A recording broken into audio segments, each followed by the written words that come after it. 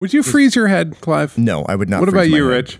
Rich? Just the head? Well, that's the thing. I mean, I know your head. I don't think you should freeze it.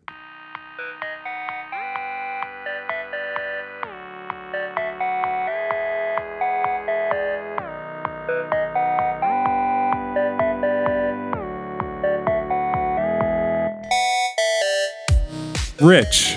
Yes, Paul. People who write about technology, it's an unusual category of human being.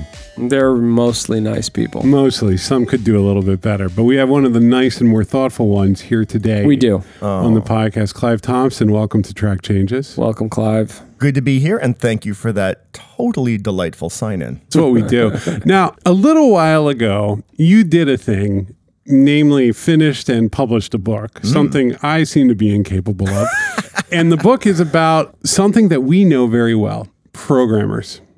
But it's not called programmers. It's called coders. What's the subtitle? What comes after the colon? The making of a new tribe and the remaking of the world. Oh, my Lord. Boom. Yeah, Okay. exactly. Yeah. Pow. Wow. Okay. So what's this book about? Well, wait, what the hell made you decide you wanted to write about Okay, programmers? here's the reason why. It's because I've been writing about technology and its effect on everyday life for like 25 years. You started at like the Canadian Wired, essentially. Yes. What was it called? It was called Shift magazine. Shift. I remember Shift. It was like Wired, except weirder. In a good way. Like it was, they would write articles about just weirdos doing weird web art and stuff. Is it frustrating as a Canadian that everything has a comparative in the United States? Like McGill, good college. It's the Harvard of Canada. You know why they think that? Because it sounds private. But they're all public universities. Right, because it's socialism. Socialism, exactly. Oh, is that true? Yeah, McGill is not a private university. No, just sounds private. Yeah, no, there are these weird, hilarious analogs. I mean, I edited this thing called This Magazine, which is like Canada's progressive magazine, and I used to say it's like The Nation, but Canadian. funny. But Like funny. funny and Canadian. Yeah, exactly. So yeah, we do wrestle with the constant, we are the sort of take-home game. If you can't actually play Wheel of Fortune, they give you the box game to take home. That's the Canadian version. Oh, but so many good things come out. Literally half the comedians that we love come from Canada. And deep learning. What do you mean? No, it came out of Canada. Deep learning? Yeah, sure. So dig this. They were working on deep learning. The big Tell the pioneers. people what deep learning is. Deep learning is basically the kind of hot new form of AI, where instead of writing down a bunch of individual instructions and rules, if this happens, do that. You basically set up a system and you train it. You say if you want it to recognize cats, you show it 1 million cat pictures. When it gets it wrong, you feed back that information and it readjusts all the little mathematical weights to say, hey, all right, don't do that again. When it gets it right, you feed that back in, readjust it. After 1 million of those, it can now recognize a cat perfectly, right? That's deep learning. The idea of it had been around for decades, but no one really could get it to work, and they thought it was never going to work, except for the Canadian government that put a couple $100,000 into a few people. Canadian dollars. They asked for $2 million, It's but the literally- Canadian government was like, Exactly. listen, let's take it easy with this, exactly. okay? It's a stack of coins with loons on them. Yeah, exactly. And they're just like, here. It's also Canadian dollars, right? Yeah. And so that's all it took. They gave it to Jeff Hinton, long-term guy, been toiling away at the University of Toronto, Jan LeCun, and a guy at, I think it was the University of Montreal. And, they cracked it. 2012, they went to the ImageNet contest, the kind of a shootout for AI, and they killed it. And then Google was like, whoa, can we do that? The rest is history. So basically all the deep learning stuff, all the AI that fuels 90% of what Facebook and Google are doing came out of the Canadian government giving like scraps of money to a couple of Thanks, researchers. Canada. Yeah, there you go. You know what's great for me right now is watching another professional technology explainer and watching your brain work, because you feel alone having to explain this shit to everybody. God, yeah. You're just like, okay, I got to make somehow deep learning accessible to an audience. Oh, what the hell? It's mathematical weights. Okay. No, you Cats. Cats. Yeah. Okay. Yeah. And I'm just watching your brain turn, and it's like looking into a mirror. I know. Because I have to do this too. And there's a part of you that dies when you do it, but there's no way otherwise. There's no way. I think we should actually just find a bar and find like the 9 of us that do this. Just explain technology. Only we can understand that horror. But and this comes back to what you asked. Why did I write the book? Well, I realized after 25 years of writing about software that I'd sort of spent a lot of my time saying, okay, here's how X, Y, or Z piece of software or social network is warping and deforming and reshaping everyday life. But the average person, they could get that, but they had no idea where software came from. Right. Like it was as if it was just magic, like a UFO landed and disgorged it. And they didn't understand that, because it's made by humans, there's a whole ton of decisions made along the way, what to do, what not to do. So I kind of wanted to say, all right, let's pull back the hood and show a little bit of what that culture looks like and who are the obsessives and weirdos that decide it's really fun to sit around all day long. Actually, I was going to say telling machines what to do, but there's the best description of programming I ever heard was telling rocks what to think. Yeah, that's right. Literally a chemical substrate that has to light up. So that's why I decided to write the book, basically. I wanted to bring that stuff mainstream. Well, there's the mass media way of approaching tech is to just focus on incredibly wealthy people who run companies. Right, yeah. And go like Mark Zuckerberg, Bill Gates, and talk about like what they're up to. Yeah. And somehow that explains technology. And it's not. Well, after writing this book, I tried to count it up. I think there's like around 200 developers I sort of spoke to, ranging from hanging out with a bunch of them at a bar at a conference to like talking for hours to one person to profile them. And so one of the things I was trying to do is what are the actual common threads in what makes them tick, why they like this, why they get into it. And, some of the things people think are like kind of, maybe kind of obvious, like they're very logical thinkers. Well, they have to be, you can't think systematically and logically, this isn't going to work out very well. So that was this obvious stuff. But what actually kind of intrigued me was kind of the more unexpected things, right? I think actually, Paul, you and I might have talked about this at some point in time, was I began to realize the more I talked to them that these are people who have a ability to endure a grinding level of frustration that's like an order of magnitude higher than most normal human beings can handle.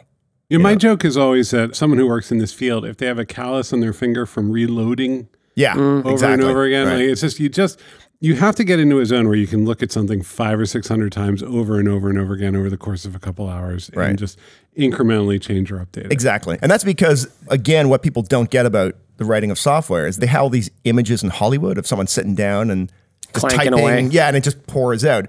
And they don't know what I think everyone working for you guys knows, which is that actually what you're doing is fixing broken stuff. Like literally something you just wrote already isn't working. It's not passing its tests. And then there's a code base you inherited, uncommented weird COBOL from 20 years ago, and you got to figure that out. So basically, the daily life of most developers is just sitting around staring at things that don't work and somehow being able to smash their forehead through the wall to get that. And I found that kind of existentially interesting. Like also what it does to you. You talk to the ones who are like 40 years in, versus the ones that are 5 years in. But even the stuff that does work, a good, curious engineer still thinks that's not the best way to do it. That's right. And that's the flip side of the other thing I found is like, okay, so there's all this diversity, definitely, in the psychologies and personalities. Introverts, extroverts, all sorts of stuff. It's not like the sort of It's not just the introverts. It's not just the shoegazers, exactly. Okay. There's this idea that it's all a bunch of shoegazers, not true.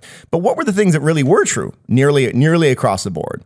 One of them was kind of what you just said, which is this desire to constantly tweak and improve and render more efficient and more optimized. Oh God, right? they're annoyed by everything. Yeah, I have this chapter called The Cult of Efficiency, and it's basically like everyone would tell me about how it happened early on, like in their learning to program, where they sort of realize, oh Christ, computers are really good at taking these repetitive actions and this sort of annoying things that are being done slowly and speed them up. And then they just start developing this X-ray vision. They can't turn it off. Like everything they see, they want to get more efficient. Needs to get more efficient. Needs to get faster, right? Like this one woman who worked for Zillow. It was like we were hanging out in San Francisco, and she's like, on the way here, I was standing at the corner and watching people cross the street, and I almost felt like screaming at them because I thought they were doing it in like a suboptimal way. Like here is how, she's like, I'm out of my mind, right? It's San Francisco. I think people would welcome it. Maybe true. This all makes sense. What else? What are some of the other high points? Yeah, like well, what were you looking for? I was looking for the stuff that would not just help people understand the people, but understand the decisions they make architecturally and engineering wise that kind of result in the downstream effects that we live with, right?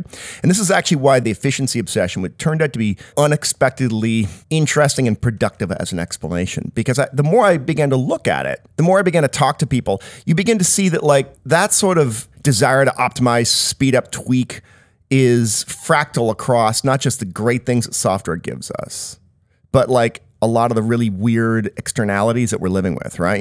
So like on the good side, it's like, okay, Microsoft Word. I'm old enough to have written essays with a manual typewriter, right? And that was a very inefficient process. It was gruesome. So Microsoft Word comes along and says, we're going to automate a lot of the blocking and tackling. And suddenly I can actually literally think in a better fashion, a smoother fashion, right? That's your upside for efficiency. One of the downsides is, companies that are now like saying, well, let's render efficient basic everyday activities, the ordering of food, the ordering of cars, how we allocate people, Airbnb, like here's an empty room. Could we optimally match this with need? And it all kind of starts off like, you're like, that's a great idea. But then holy Moses, when the rubber hits the road, you begin to realize that the everyday world of people doesn't respond so well to being optimized all the time. And it's kind of almost, I began to realize I'd stumbled into the problem of all software, whether it's a news feed, like the news feed's was literally an optimization ploy. It was Zuckerberg saying, I want to make it faster for people to see more stuff of what everyone's doing. First blush, that was great. Like suddenly you had this ESP. You knew everything that was going on in the world. It felt great. But, they had to start algorithmically sorting that stuff. You know what it is? I think about this a lot. You start to see the world in data structures.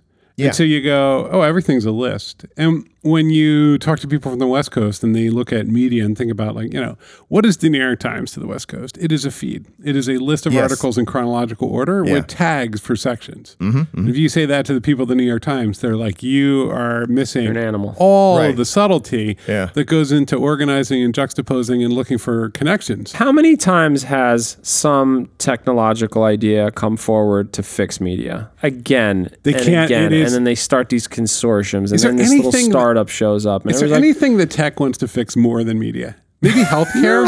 No. Like personal wellness is the other one. Yeah, personal wellness. And dying. Dying, the ultimate inefficiency. They want to stop dying. Yeah, they want to stop dying. Is this all bad? Like Uber, Airbnb? Yeah, again, I think it's frequently very good, right? Any economist would argue, and many people in the world of culture would argue. Well, let's not leave it to the economists to determine what's good or bad, but... All right, all I was going to say is that the progress of civilization has been in creating ways to let individuals punch above their weight by doing more with less, you know? I can cut down a tree by holding a chainsaw up against the tree. Exactly. That's a hell of a thing. It used to take me like a whole day. Yeah, there you go. Now I can cut down a forest. I can kill by yourself. So this is good. Kill squirrels. Is this good? Good and bad. I can't tell if it's good or bad. Good and bad are very reductive terms. Shit gets weird at scale, and humans are a mess. Aha. Now, scale, that's the other thing I found, which is super interesting, which is alongside obsessions with efficiency, a lot of developers are super obsessed with scale, right? Nobody even wants to build anything for just for an individual to use and enjoy anymore. Right. Yeah, exactly. And I know you can sympathize with why, right? Once you've solved a problem for yourself with software, there is almost zero marginal cost in rolling that out to the rest of the planet. And there's something exciting about that. I chatted that's also where all the revenue is. So the revenue, yeah. There's also impact, right? You get a high out of that impact on the world. That's the thing. I chatted with Ryan Olson, who is an Instagram engineer, literally 2 days after they launched Stories, right? So we're hanging out in the office. And he was completely burned out because they'd gone on some, 3-week long march of not sleeping. But he's he gets in the subway the day after they launch it. He's looking around and everyone's using Stories. He was literally I can't even understand how to process that feeling that I've done this thing. And suddenly people around the damn planet. And it was a small team. It was 5 engineers working on that, right? It's probably the same feelings. Snapchat did all the product management for him.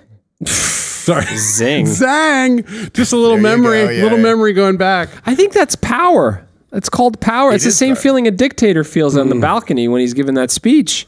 That is not how the engineers at Instagram feel themselves, on a little balcony. I think the fact that you've injected your opinion, creation into everybody's lives in such an intense and profound way is very empowering. It feels.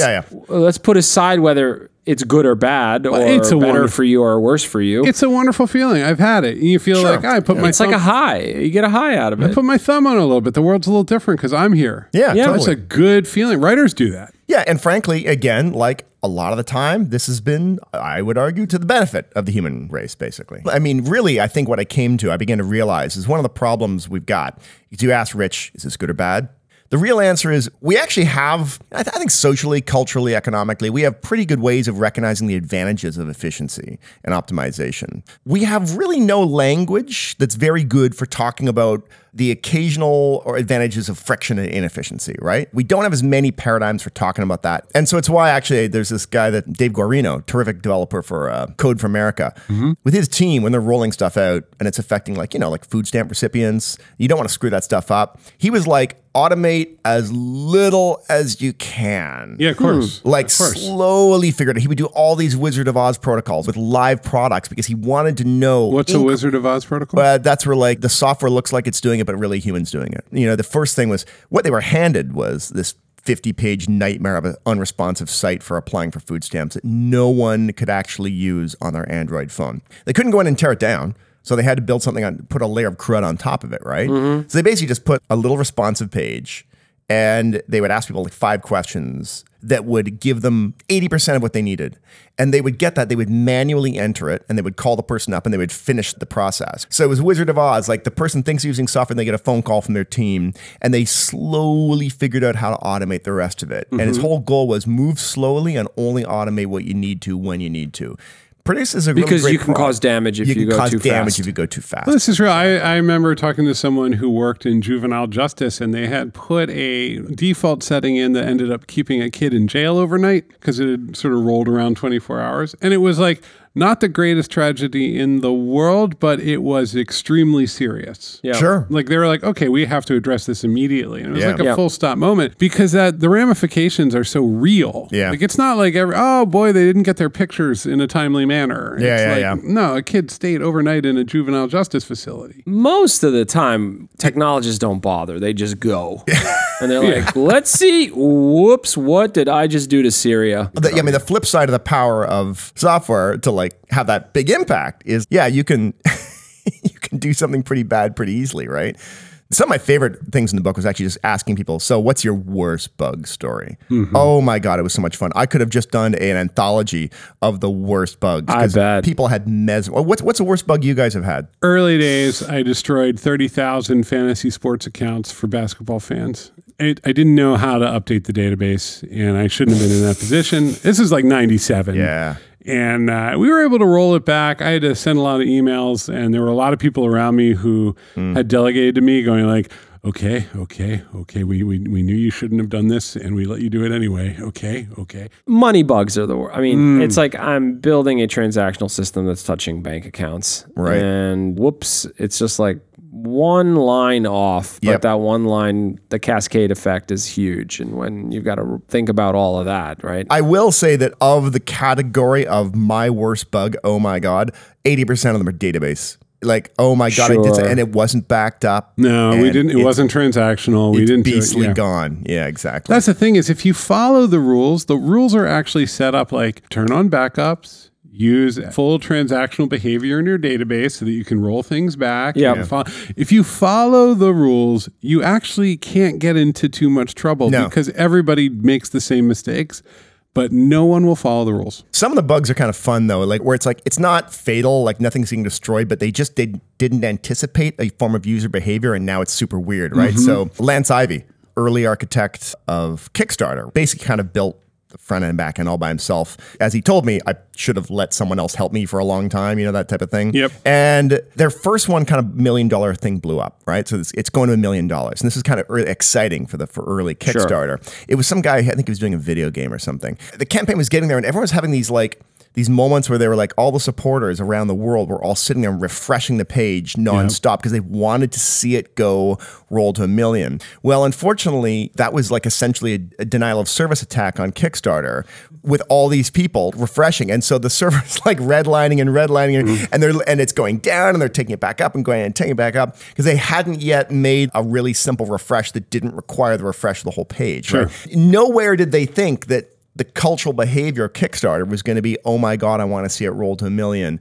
And so that was a terrifying night for them, right? So there's a lot of fun stories like that. The thing that I think about, like nothing is easily good or bad, is agriculture. People are like, everything must be organic. And it's like, well, if everything's organic, this whole continent's going to starve. Yeah. This kind of modified rice is what people need in order to because we can do it at themselves. scale, basically. Yeah, we can do that at scale. And it works and it is efficient and it's good to go. At the same time, there's all sorts of things with giant modern agribusiness that aren't good for people, right? And so it's like, balancing that out, but you can't sit down and say everything must be organic. No, exactly. As with efficiency, where you kind of need a new language to talk about, all right, so when is inefficiency good? When would you want to actually engineer it in? The other question is, when is scale good and when is it just going to break stuff, right? That's another thing that we don't have a lot of language to talk about. What things are like massively improved by scale? What things are kind of wrecked by scale? And I think one thing, the lesson of a lot of social media is certain forms of human conversation just break when you try and do them at scale, basically. You know, I'm sure you guys find this all the time in the work you're doing in media, right? I mean, it's an easy one, right? Because Facebook is fine when you have 20 friends, and it's with 700 people that you're connected with through all of your different aspects of life, and some professional, some family. It's almost unusable. It just locks up. And it's kind of funny, like you talk to Twitter people who've been around since the beginning, and they're all like, the first 2 years was great. Well, that's because it was small scale. And sometimes I've wondered, like, is maybe that just maybe that's like an iron law of social media? Like, you just need to keep on churning out new ones because the first 2 years when it's small scale will be great, and then it's just going to be like a tire fire afterwards. Maybe that's just the way it goes. It's a couple hundred people with similar inclinations. Twitter is now an ongoing national referendum on absolutely everything. And so you can't really participate in that unless you're willing to be part of the referendum. Right. And so you can observe. That's about all you can lurk. Most people I put out silly jokes and, just sort of have my fun there and, promote stuff. But like I don't want to get into the conversation because it's just endless. Well, and you created that little temporary community, right? What was that? Tilde Club. Tilde Club. What does that mean, Tilde Club? And this is kind of a deep cut from the Paul Ford archive. Tilde Club is a single Unix server with lots of different accounts. You can have an account on any computer, right? You know how if you're using a Mac and it's like, here's your guest and here's you?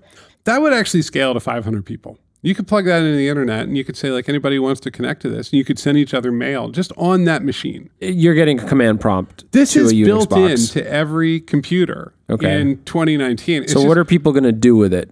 Oh, you can make web pages, have accounts, send email to one another. All the things you do on a social network are basically Facebook and Twitter and everything. Those are all riffing off of things that used to exist 25 years ago. Right. Built into the system. It's a tiny social network run by Paul Ford. Right. That was the original form of it. And then it blew up and then these are small and quaint and nice, but like obviously it reaches a point where if someone feels like, oh my God, I can actually influence other people. They want scale. Well, who doesn't? You're a writer. Yeah, That's success. Scale is often associated with success. It's the hockey stick chart, right? Or whatever you want to call it. Do they feel bad?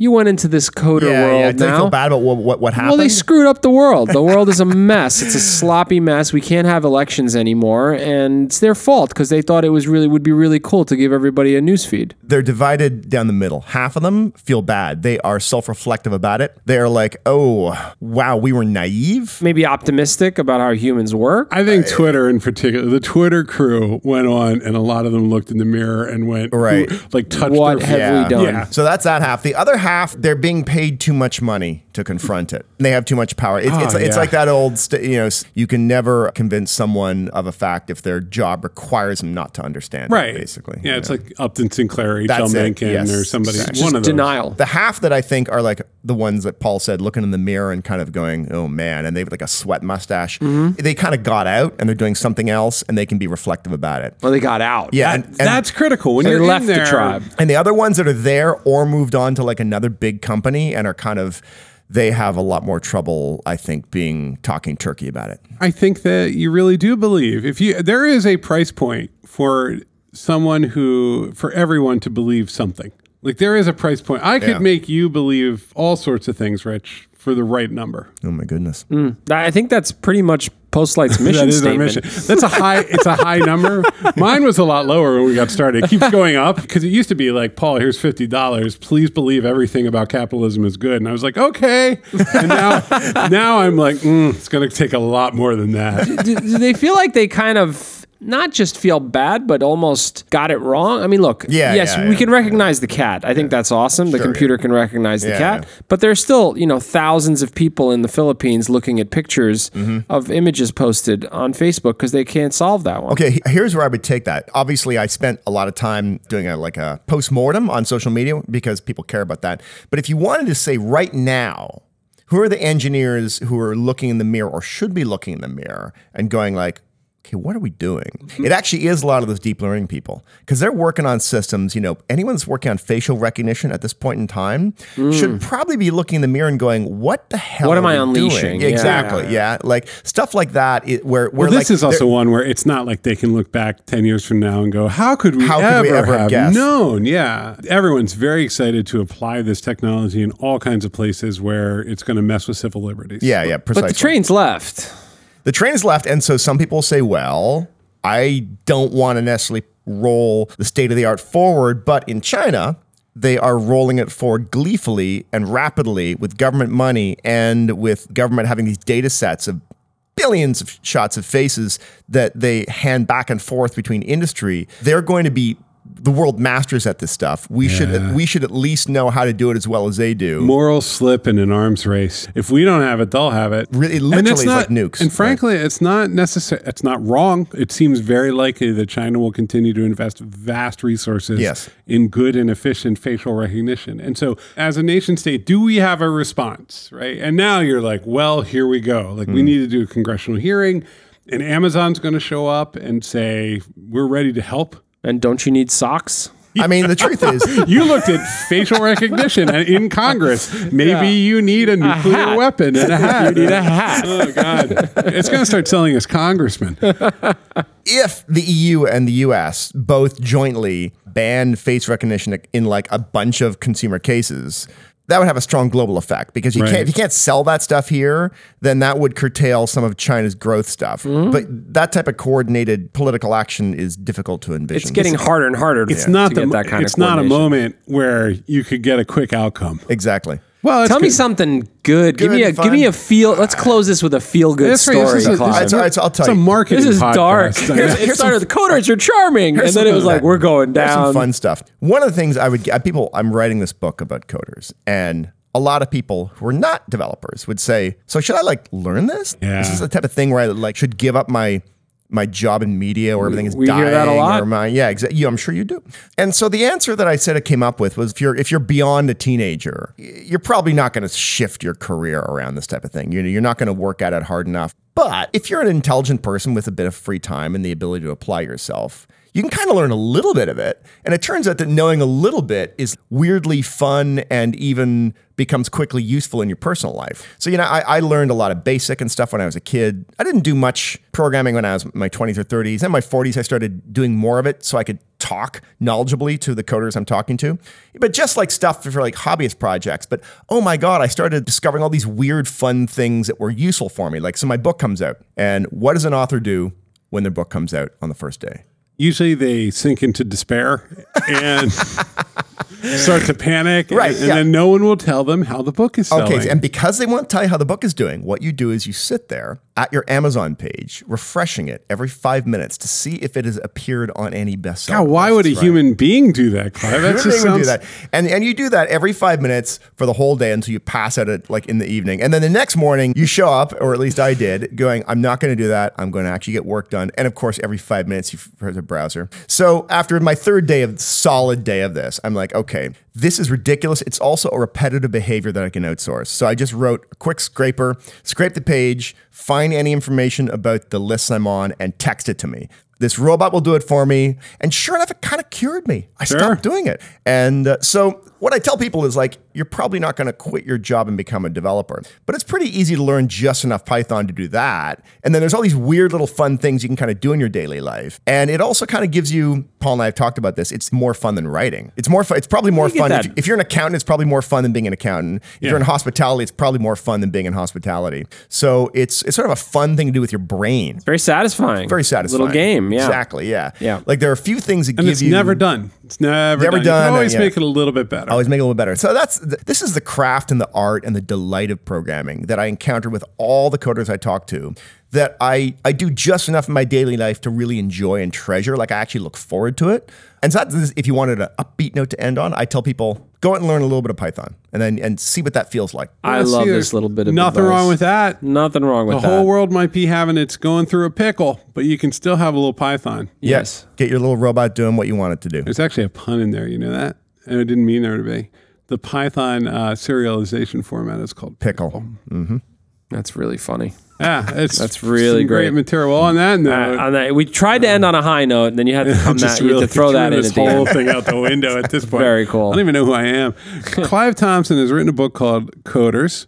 It's been out for a while. He's here as a friend, not really to market, and it was great to have a nice conversation about what in the world is happening with technology and programming.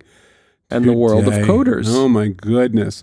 People can just buy this thing on Amazon and all that. Where would you prefer they buy it? Actually, I say buy it anywhere that you're normally buying books. That's right. Yeah, just don't sweat it. Just, although if you do buy it, I'll know because my robot is going to text me my sales rank every day. Clive, thank you so much for doing this. This was great. Great to be here. Rich. I love coders. Yeah, me too. I like making the thing. And I'm okay. I'll forgive them. So what? I'm increasingly accepting that even though I don't get to make the thing, creating an environment in which good software can be built is a valuable use of time. It's a beautiful thing. Yeah, it's really important. Yes. But I got to put my ego away. I don't get to make it anymore. Well, we get to work with great people. We do. We get to work with better programmers, product managers, and designers than I ever was. Than we'll ever be. Yeah, that's true. Yes. Well, and they work at Postlight, Paul. They do. And you know what? You can build a relationship with them over time because we are your product partner at Postlight, the 3 Ps. Reach out. hello@postlight.com. All you got to do, you got to send an email, and we will read that email and do the best we can to help you. We want to make it work. So get in touch if you got something to build, and if you're looking for a company that can really stand by you as you build and ship your products and your platforms over time. That's us. Let's get back to work. Have a great week.